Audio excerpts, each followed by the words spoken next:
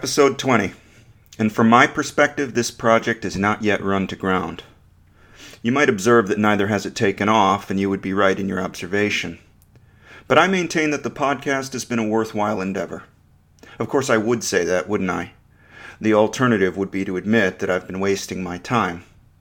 But I have spent a lot of time considering the ramifications of a wide variety of topics important to achieving a true explanation of consciousness. In so doing, I have established at least a starting point for myself. I have clarified where I stand and what I think as of the present moment.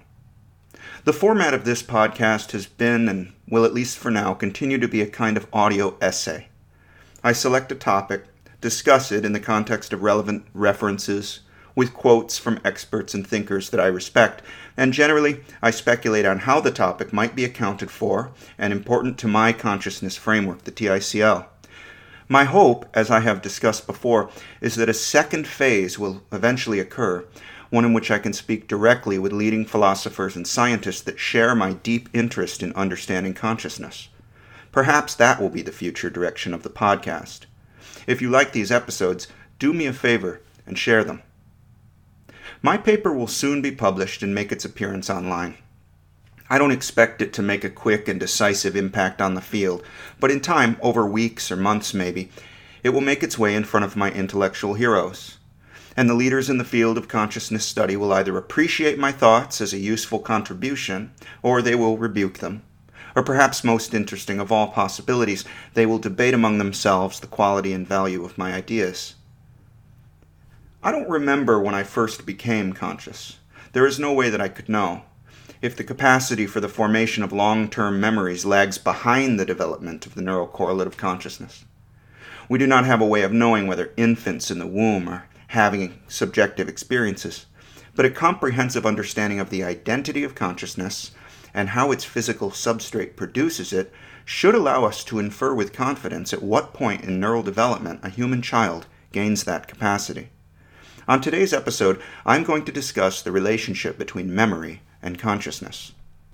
A patient known as H.M. became one of the most famous in the history of neuroscience after he underwent the removal of both hippocampi and adjacent areas of the medial temporal lobe in order to control his epilepsy. The Nobel laureate Eric Kandel wrote about his case in The Disordered Mind. Kandel wrote, quote, "The operation essentially cured H.M.'s epilepsy, but it left him with severe memory disturbance. Although he remained the polite, gentle, calm, and pleasant young man he had always been, he had lost the ability to form any new long-term memories. He remembered people he had known for many years before the operation, but he did not remember anyone he had met since the operation. He couldn't even learn how to go to the bathroom in the hospital. Scoville invited Milner to study H.M., and she ended up working with him for 20 years, yet each time she walked into the room, it was as if H.M. were meeting her for the first time." Unquote. It was thought that H.M.'s amnesia applied to all areas of knowledge until Brenda Milner discovered that he could learn motor tasks. She had H.M. learn a drawing task in which people make a lot of errors when they first do it, but they get better as they practice. Within a few days, H.M. improved substantially, but he had no memory of ever having practiced the task before. Kandel relays work by Larry Squire that showed that patients like H.M. can learn a variety of non-motor tasks too, and they can form habits. Kandel writes, quote, "Squire came to realize that there are two major memory systems in the brain. One is explicit or declarative memory, which allows us to consciously remember people, places, and objects. This is what we mean when we refer to memory in everyday language. It reflects our conscious ability to remember facts and events. Explicit memory relies on the medial region of the temporal lobe, which explains why H.M. could no longer remember new facts or people or even the events of the passing days. The second type of memory, the memory that Squire identified, is implicit or non-declarative memory, which our brain uses for motor and perceptual skills that we do automatically." Unquote. These two types of memory, explicit and implicit, both refer to long-term memory, mediated accordingly by long-term changes in the brain. H.M. specifically lost the capacity to form explicit long-term memory. In a book chapter titled The Hippocampus, Memory, and Consciousness, Bradley Postle discusses what it is like to be amnesic. He writes, quote, Within the tradition of phenomenology, the stream of consciousness is held to provide coherence and continuity to conscious experience. As summarized in Thompson and Zahavi 2007, phenomenological analyses point to the width or depth of the living present of consciousness, our experience of the temporally enduring objects and events, as well as our experience of change and succession, would be impossible were we conscious only of that which is given in a punctual now, and were our stream of consciousness composed of a series of isolated now points, like a string of pearls. According to Husserl, 1991, the basic unit of temporality is not a knife-edge present, but a duration block. Unquote. In this passage, Postle is alluding to the fact that we do not exist at the very present, zero time frame moment. Rather, there is a wider kind of present moment of conscious experience composed of what is now, what is coming next, and what has just been. There is a context around the exact present that makes the moment sensible.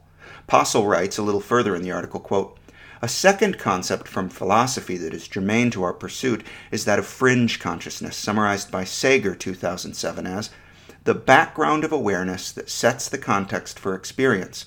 An example is our sense of orientation or rightness in a familiar environment. Fringe consciousness situates a person, preventing the feeling that one has simply popped into the world at that moment." Unquote. Postle goes on to describe an amnesic patient by the name of Clive Waring, whose amnesia was the result of herpes encephalitis, which produces severe hippocampal damage. He relays a transcript of a conversation caught on video between Waring and his wife Deborah. Waring's wife asks, "Do you know how we got here?" He says, "No."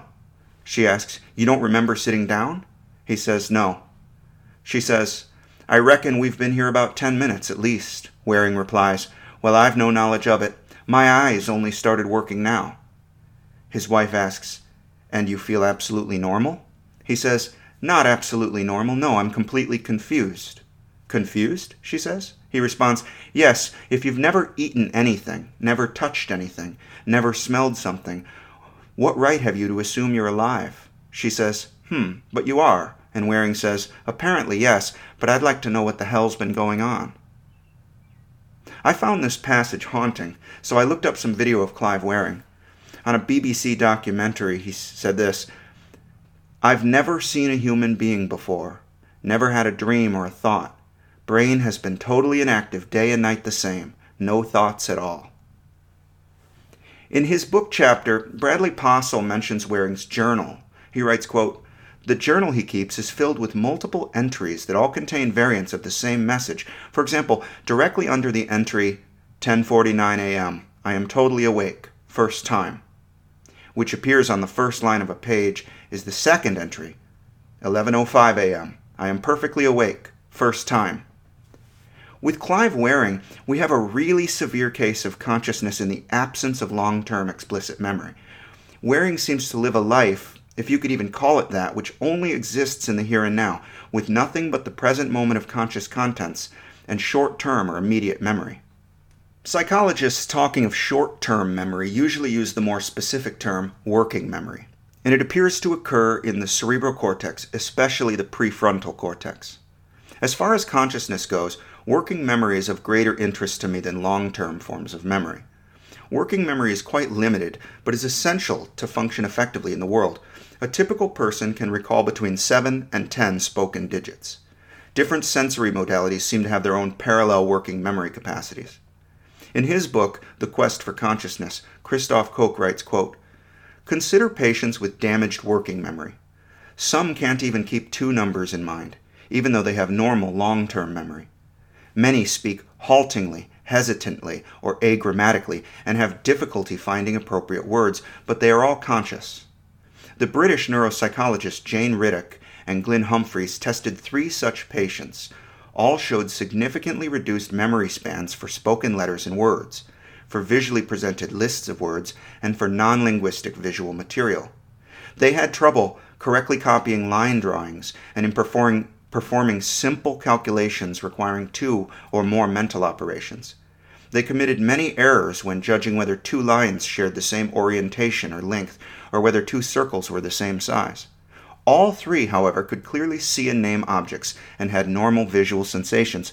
This would suggest that working memory is not a prerequisite for consciousness." Unquote.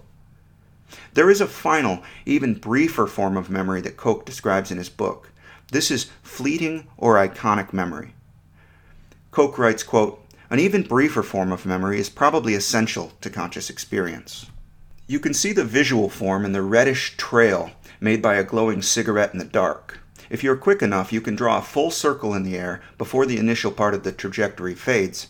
Such observations suggest decay times of a fraction of a second." Unquote.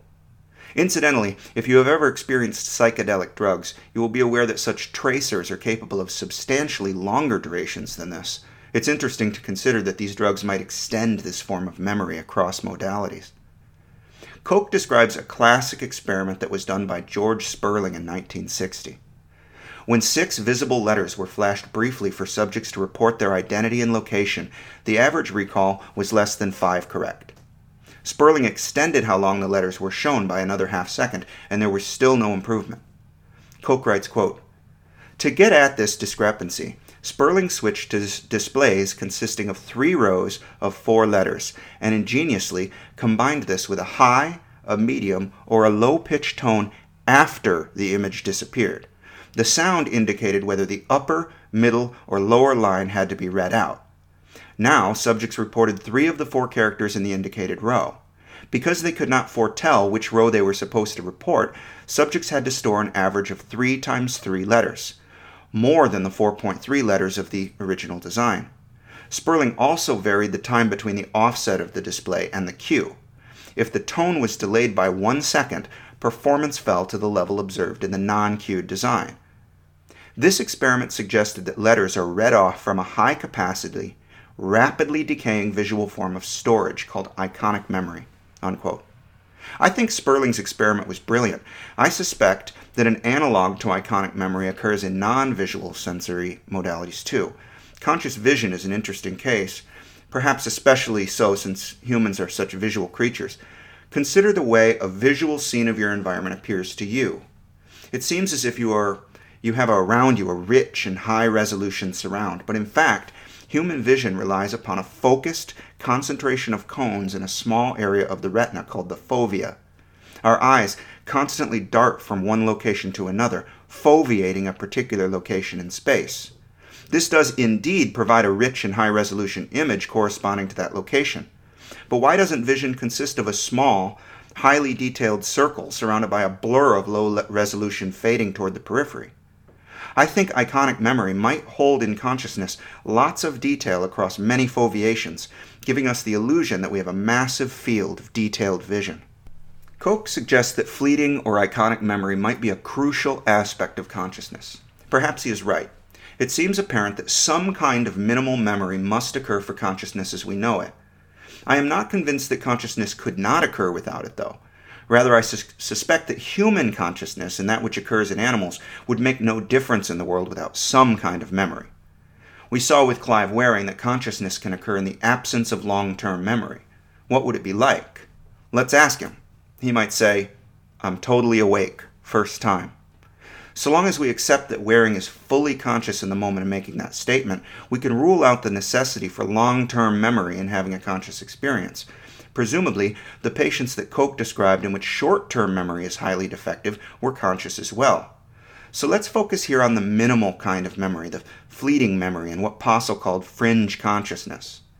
Human consciousness feels like a persistent present experience, wherein the contents are ever-changing. This carries with it a sense of the passage of time. If a conscious being existed at the very knife-edge present, with no sustaining of contents beyond their immediate presentation, we could not be aware of the passage of time. We could not see something moving or changing, but only what is. This would not be particularly adaptive, and I have argued that consciousness must serve a function. It would seem that the present moment of consciousness is rather a window of time, spread across as much as a second. This is reminiscent of the fovea in the retina. The fastest component of stimulus-driven consciousness might be of high resolution and clarity, with the recent past fading away toward the temporal periphery. According to the TICL, each content in consciousness requires a subsystem. which is defined as a group of neuronal elements which exhibit a higher level of temporally integrated causality than that of the greater system. I propose that a neural mechanism must exist for sustaining subsystems beyond the incoming stimuli which initiate them. So if we are presented with Sperling's 3 rows of 4 letters, after those letters disappear, for some amount of time, the subsystems which produce the presentation of those letters in conscious vision remain active. I would expect these subsystems to begin diminishing in temporally integrated causality over the course of a second or less before disappearing into the noise of the system. Koch writes, quote, "The information in iconic storage is volatile, so it quickly fades away unless strengthened. Only some of its content, together with its gist, is made conscious. What data is transferred into consciousness's limelight depends on biases exerted by bottom-up saliency and top-down focal attention. Because some letters are more noticeable than others, or because you've been told to pay attention to some object, attention reinforces the relevant neural coalitions. By prolonging their size and lifetime in the upper stages of the visual hierarchy, these coalitions activate neurons in the prefrontal cortex and elsewhere, which feed back to earlier areas, so that they can establish stable firing patterns that make up the NCC and that can be stored in working memory." Unquote. I agree with Koch. When he refers to neural coalitions, I think these generally accord with my concept of subsystems. Feedback mechanisms serve to maintain the subsystems beyond the normal momentum that they might already possess from the integration of the subsystem's elements. When we fall asleep, what happens as our consciousness unravels? Perhaps the neural networks responsible for working memory and attentional processes become disabled first. We're then left for a brief time with something like the fleeting memory of a thought or impression, the iconic memory of an apparition. It is as if the window of consciousness onto time begins slowly to close until it altogether shuts into oblivion. I rarely remember my dreams upon awakening. I immediately boot up like a computer and jack into my identity, my memories, my personality. Clive Waring doesn't have that capability. His processor turns on, but there are no such programs detected, no hard drive, just the BIOS, so he's forever in a reboot cycle. Studies in which researchers awaken subjects, especially during REM sleep, suggest that we all dream quite regularly when we sleep. As I think back over recent days, the memory of my experiences occurs only for the waking hours. How rich in conscious experiences are those periods in between? Presumably, a substantial amount of my conscious experience occurs in dreaming. If that is the case, then what is missing from those experiences is long-term memory. Doesn't that imply that I live a fraction of my life as an amnesiac? HM could hold a conversation for up to a few minutes. Maybe dreaming is like that too. To the extent that I remember fractions of my dreams, it seems that I am generally in a state of confusion and anxiety. One scene wanders into another, and I always seem to be forgetting something. What the hell am I experiencing in all the dreams which I fail to recall? If a tree falls in my dream, and I have already forgotten it, has it made a sound? Was I conscious? Did I exist? I must have, but all access is lost. I know that I exist now, but I cannot know, not for sure, that I existed in my sleep. And if the loss of memory for my sleeping experiences lends uncertainty to whether I was conscious then I cannot be confident that it was I who was conscious yesterday. I awoke this morning and booted up Jesse's memories, Jesse's identity, Jesse's personality. As a mind, am I new to this world, or am I the continuation of Jesse's consciousness that first came into being when it was enabled by neural development? Clive Waring is the amnesiac, but what if his condition reveals the true story? What if it is you and I who suffer an illusion? I am totally awake. Maybe this is the first time.